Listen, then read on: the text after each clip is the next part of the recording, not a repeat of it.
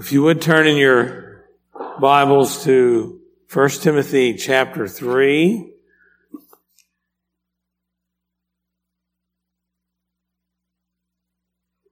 First Timothy 3, verses 8 through 13 of this chapter.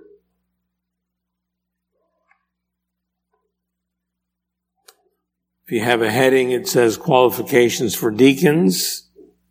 So we considered elders last time, and pick it up at verse 8 through verse 13. Deacons likewise must be dignified, not double-tongued, not addicted to much wine, not greedy for dishonest gain. They must hold the mystery of the faith with a clear conscience.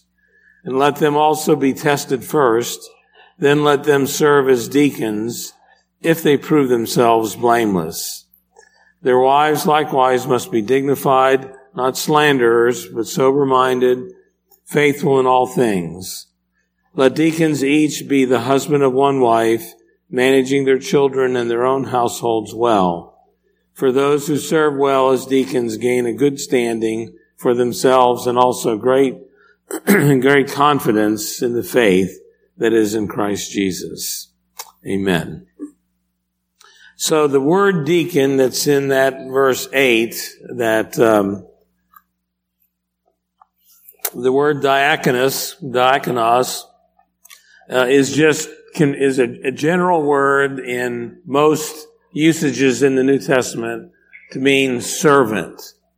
It's just talking about someone who serves in one form or another. There are a few occasions in the New Testament where it is officially the office of a deacon. Here's one of them, here in 1 Timothy 3:8, in Philippians 1:1, and I won't have you turn to all these, so let me just read a few of them. We will turn to some others.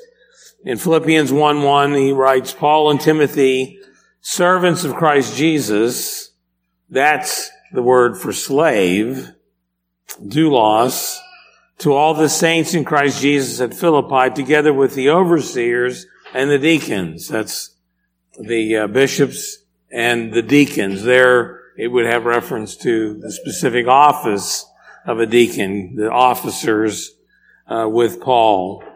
But it's used a lot in the New Testament simply for acts of service.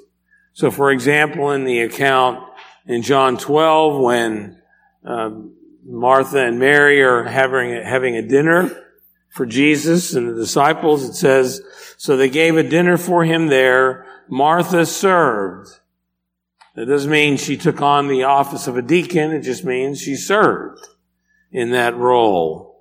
In Luke 17, verse 8, thinking of the master of the feast, will he not rather say to him, the true slave, prepare supper for me and dress properly and serve me. That's the word deacon, diakonos.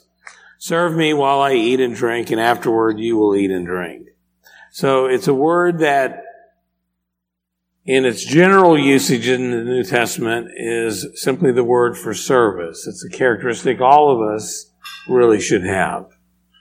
We don't have to have an office to serve. In fact, it's sort of a pet peeve of mine. I get aggravated when people are so expecting an office. Now, it's not that it's wrong to desire to serve in an office. I'm not saying that's a wrong thing. But you don't need an office to serve. You serve. Whatever God puts in front of you, you serve. You don't have to be elected to an office to finally get busy serving. It's in serving that you actually show yourself qualified to be willing to take up an office. Jesus gave some significant usages of the word in regard to himself. The famous text in Mark 10, where the disciples are arguing who's going to be the greatest in the kingdom. And they each want places of authority. And Jesus says specifically to them, not so with you. Instead, whoever wants to become great among you must be your servant. And whoever wants to be first must be the slave of all. So there you see two different words, diakonos and doulos. We're going to be a servant. But now here's the key. For even the Son of Man did not come to be served, but to serve and give his life a ransom for many. So in a sense you could say, well, Jesus is the episkopos, he's the bishop, the overseer, he's also the deacon. He's the model, he's the example of true service. He came not to be served, but to serve. He came to exemplify what that word means. And you have the word servants that's used not only for Christ, it's used of the apostles. I mean, the apostles had, in a sense, the role of elder. They also have the role of deacon. In 2 Corinthians 11:23, are they, Paul's speaking about the other elders, the other apostles, are they servants of Christ? Are they deacons of Christ? Well, yeah, they were. They didn't have the office of deacon. Although in Presbyterian terminology, Presbyterian thinking, usually the higher office includes the lower office in it. So, for example, in a church that's small, that doesn't have enough people to have both elders and deacons, the elders are required to take on the responsibility of the deacon until such time as God raises up men to serve in that particular office. But here the word servants, deacons, is being used for the apostles. Paul uses the word in this verse in 2 Corinthians 4. Therefore, since through God's mercy we have this ministry, it's translated ministry, but it's the word deacon. Since we have this service, we do not lose heart. In Romans 11:13, he says the same similar thing. I'm talking to you Gentiles. Inasmuch as I am the apostle to the Gentiles, I make much of my ministry, my service. So he's an apostle, but he's also, in that sense, a deacon. He's a servant. It doesn't matter what office you have. What matters is, are you a willing servant to God's people? That's the key thing. Hopefully you're still in 1 Timothy. So look at chapter 4, verse 6, where Paul is urging Timothy to be a good minister. For 1 Timothy 4:6, if you point these things out to the brothers, you will be a good minister of Christ Jesus, brought up in the truths of the faith and of the good teaching that you have followed. When he says you will be a good minister, that's the word deacon. You will be a good servant of Jesus Christ. So to be a faithful minister is to be a good servant of Jesus Christ. Okay, so where does the office of the diaconate begin? What's the origin of it? There's an Old Testament story that gives us some background. Turn to Exodus chapter 18.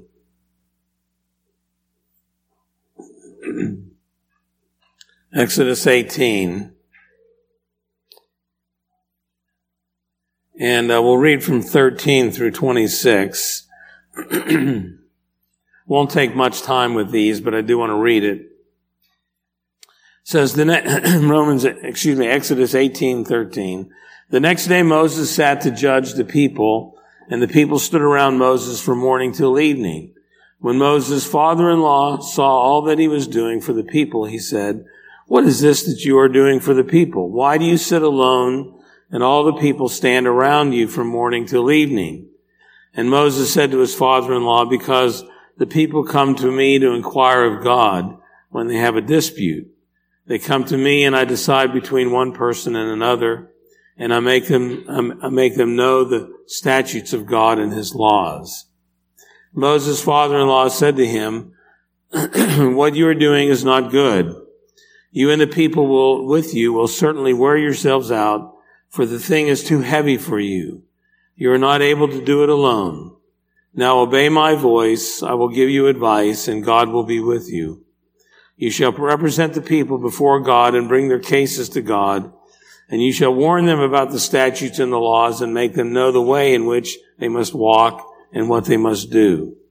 Moreover, look for able men from all the people, men who fear God, who are trustworthy and hate a bribe, and place such men over the people as chiefs of thousands, of hundreds, of fifties, and of tens. And let them judge the people at all times, and every matter that they shall bring to you, but any small matter they shall decide themselves. So it will be easier for you, and they will bear the burden with you. And Moses does what his father-in-law Jethro had advised. Now, since this is about ruling, you could make the argument that this background is really more to do with the office of the elder. But the principle and the point is that a lesser office is given by God to help the greater office, in this case Moses and his role as the prophet, to function well. And God placed these other men, these honorable men, that could work and free Moses up to do the work that God had called him to do.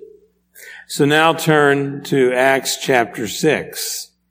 Acts chapter 6.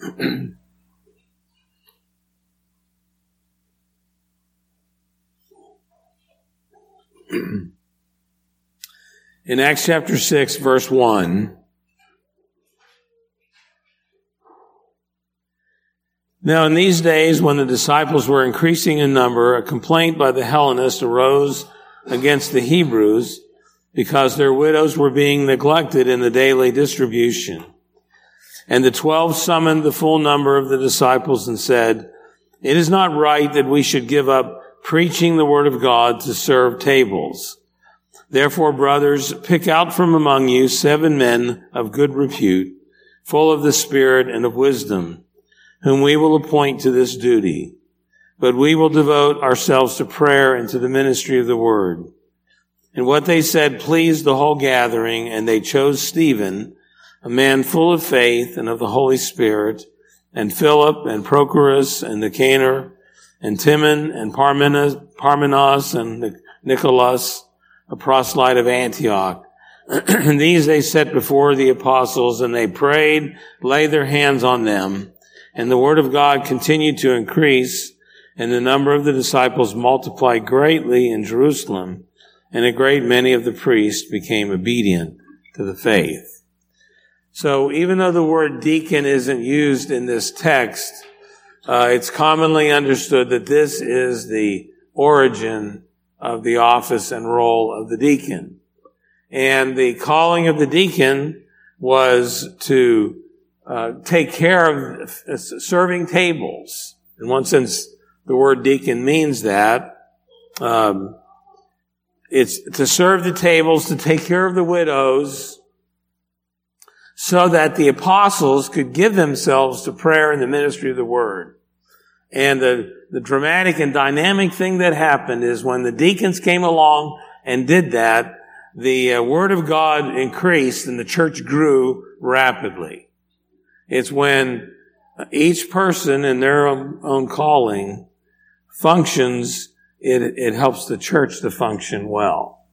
And so some of the significant elements of this chapter are the qualifications that are given in verse 3.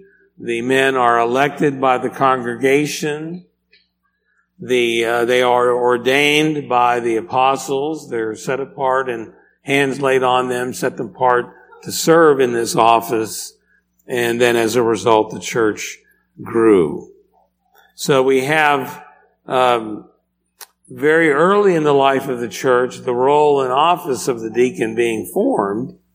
But by the time Paul's writing these pastoral epistles, we're talking something like 30 years later.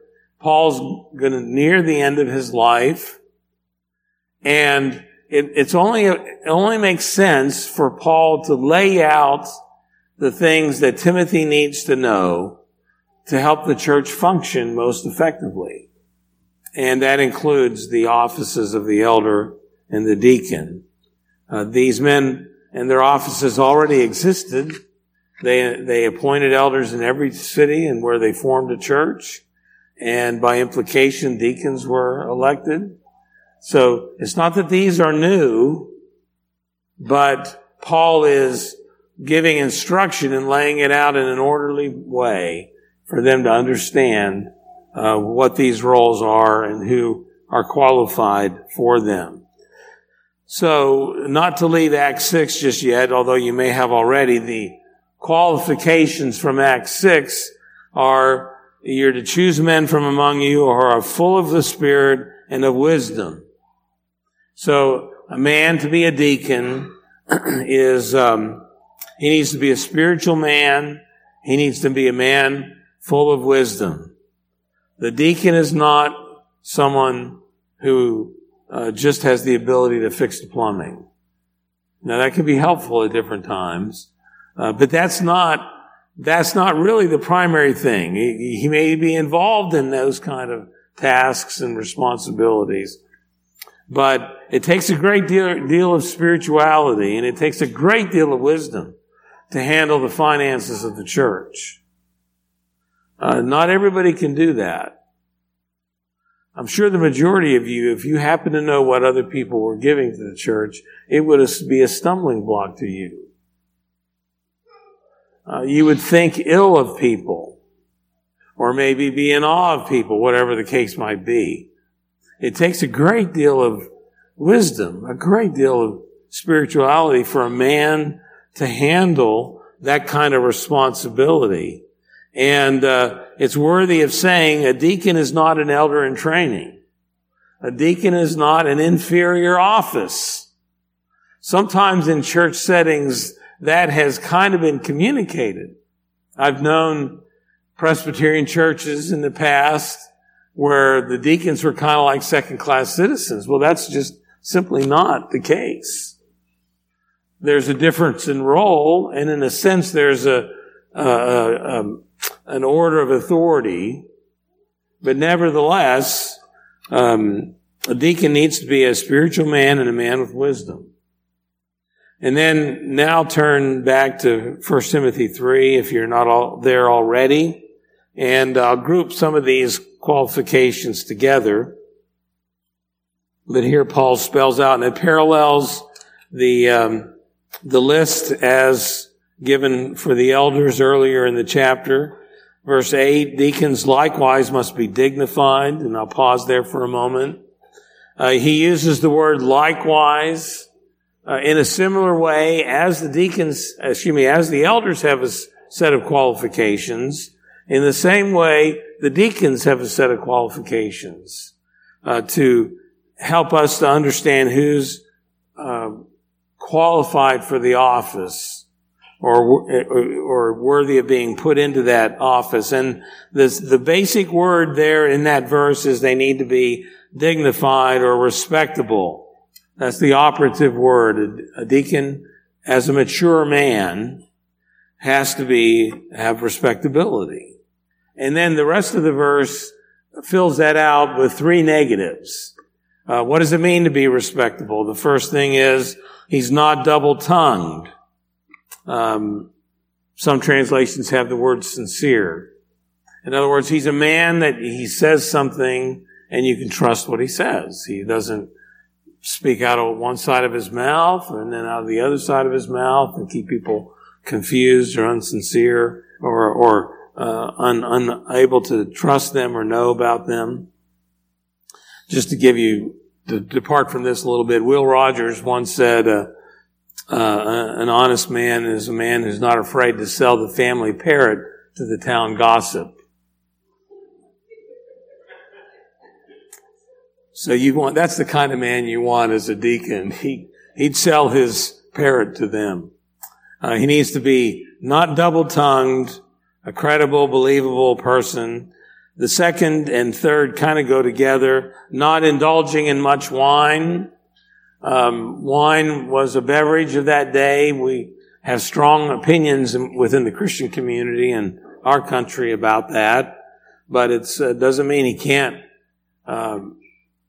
use that as a beverage. It means that he shouldn't be drunk. The third not in that verse, not pursuing dishonest gain. In a sense, not indulging in much wine, not pursuing dishonest gain go together. In other words, he's not an addictive personality. He's not given into the control of other things, whether it be a substance abuse or whether it be his own prominence. Whatever it might be, he's not an addictive kind of person. He's willing to serve. He's honest, he's faithful, he's not given to extremes. There's a balance to the man, and that's an important characteristic. So we've gone spirit and wisdom, the second being dignified or respectable. The third is he needs to have a genuine and informed faith. It's what comes up in verse 9. They must hold the mystery of the faith with a clear conscience. I'm really surprised how some people get confused about this verse. The mystery is not something in the Bible that's hard to figure out. It's something that was hidden in the past and revealed now.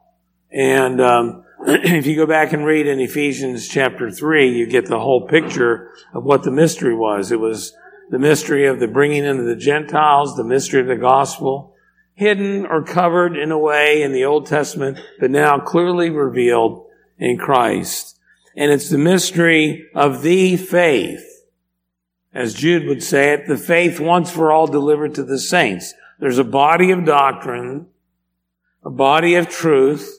Our particular version of it is in the Westminster Confession of Faith and Catechisms. That's a body of the truth we believe once for all delivered to the saints. And the deacon should be a man who understands that and is committed to that.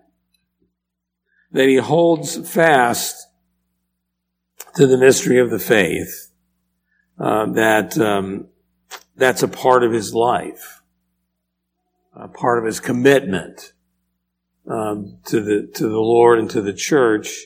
And the last part of verse 9 is he holds the mystery of the faith with a clear conscience. In other words, it's a living faith. It impacts his thinking, his willing, his believing.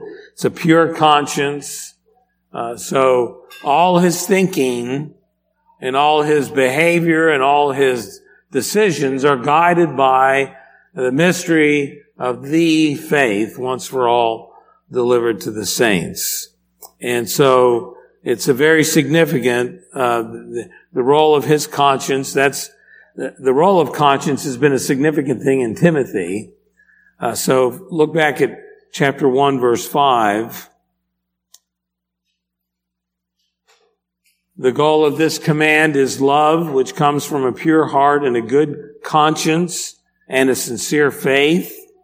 In verse 19 in chapter 1, he tells Timothy, holding on to faith and a good conscience.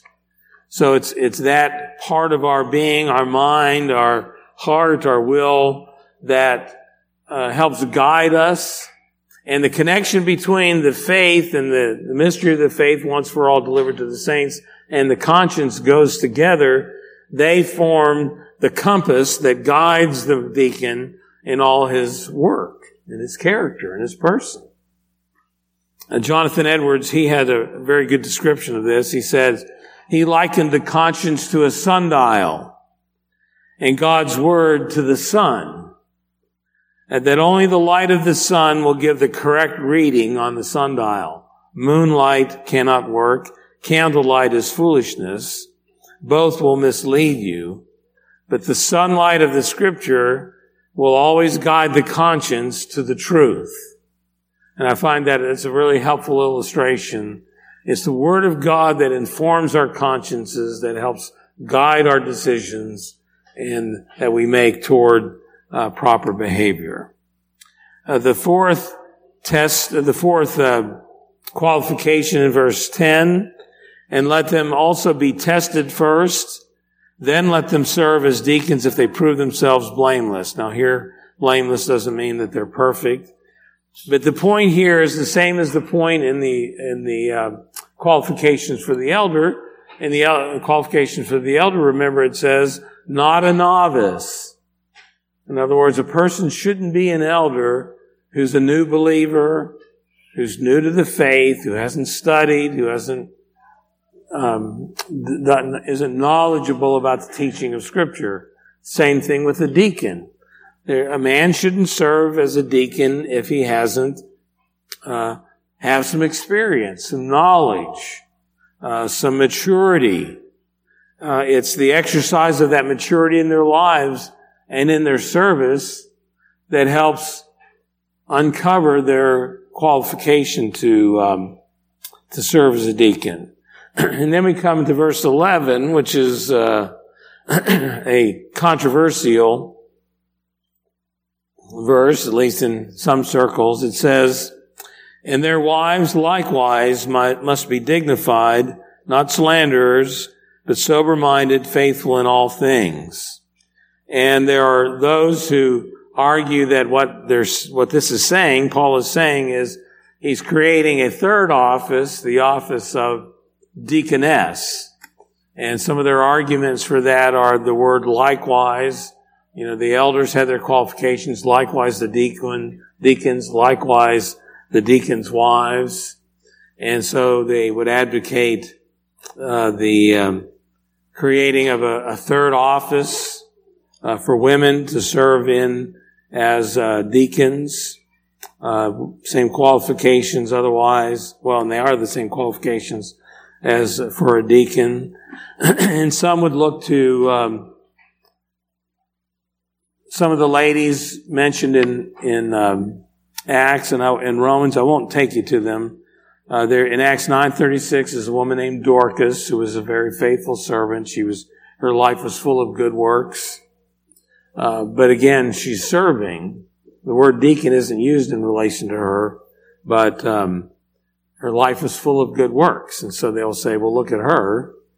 The Phoebe, who's mentioned in Romans 16:1 and 2, is one who is referred to by the word service. And so they would say, well, that shows that she was in the office of a deacon. But hopefully you know, just because the word service is used doesn't mean that's necessarily the office. And I'm going to run out of time to really go into all this. Why I don't think it's a separate office. We don't know. One of the complaints too was, well, Paul didn't say anything about the elders' wives. Why in the world is he now talking about the deacons' wives? And we don't know. I don't know why he talked about deacons' wives and didn't talk about elders' wives. But the reason I think you can see that it does mean wives. Some translations want to say women. But it's the very same word for woman as is used in the very next verse, regarding the deacon being a husband of one wife.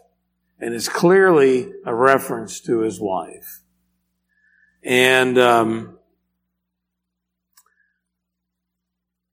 I think the reality is part of why perhaps Paul did single this out.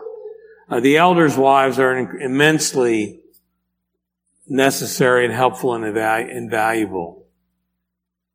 But a deacon is often involved in very intimate connections with families, visiting widows, visiting families in need. And it would put them in situations where it would be sensitive, because it wouldn't be proper for him to go and meet with a woman alone. And so, whether it's his wives or whether perhaps there are a group of women who assist the deacons in certain ministries. Just like we have our ladies are wonderful in caring for people in need, providing meals, providing service, helping them. It just shows the tremendous importance of you women in caring for the people of the church. And so the officers need your help to come alongside, to help with particularly those sensitive situations where women are a part of it, and it would be inappropriate for the man to be there with the woman alone. So there's no reason to think that it's not referring to his wife and how she is helpful and how she should serve in an honorable way as well, or help in an honorable way, that he and her can go to minister to those various needs. One more quality is verse 12. Let the deacon, his household, let the deacons each be the husband of one wife, managing their children and their own households well. Again, domestic abilities, domestic use. It's not good if a man is serving as a leader in the church if he can't manage things in his own home. That's his first priority. And so we have that guidance, as well as being the husband of one wife. The last element of the text is the deacon's reward in verse 13. For those who serve well as deacons gain a good standing for themselves and also great confidence in the faith that is in Christ Jesus. So a man that serves well in this particular office and calling gets a great standing in the church and before men. He's respected. His work is appreciated. His service is honored. And it's a great encouragement to the man in doing his work when his work is respected. And that along with that, a parallel is that they have great confidence in the faith. And so we have a man who serves well in the office of a deacon. Not only he has a standing in the church community, but it also encourages him in the faith. His faith is strengthened. He has confidence before the Lord as he walks in faith. And so Paul lays out here the qualifications, the qualities of a man who would serve in the office of a deacon. But I come back to the point I made at the very beginning, and that is, while there are these men who are called to this service, and God has a very important work for them to do, the reality is you don't need to be in an office to serve. And it ought to be the case for each and every one of you, the young people to the oldest of us here, that we, in whatever way we can, we serve. That we give of ourselves for the care of other people. You're not too young and you're not too old to serve. There may be things beyond your ability, but you can still serve in whatever way you can. And so that's my challenge really to all of you. Be a servant of Christ. Care for other people. And minister to them. Amen. Let's pray. Father in heaven, thank you for the deacon, the servant, Christ, who came not to be served, but to serve and to give his life as a ransom for many. We thank you for the hope of the faith and the gospel that we have that is held forth in your word. Thank you that you have called men to serve as deacons in this church and in other churches as well, in the service they give to you. We thank you for them, and we pray your strength and empowerment of them in their work and your encouragement in their faith. And we pray, Lord, that each of us might be willing servants of yours in whatever way we can, to be a help and encouragement to others, so that your church might grow and your people might be blessed. And we pray this in Jesus' name. Amen.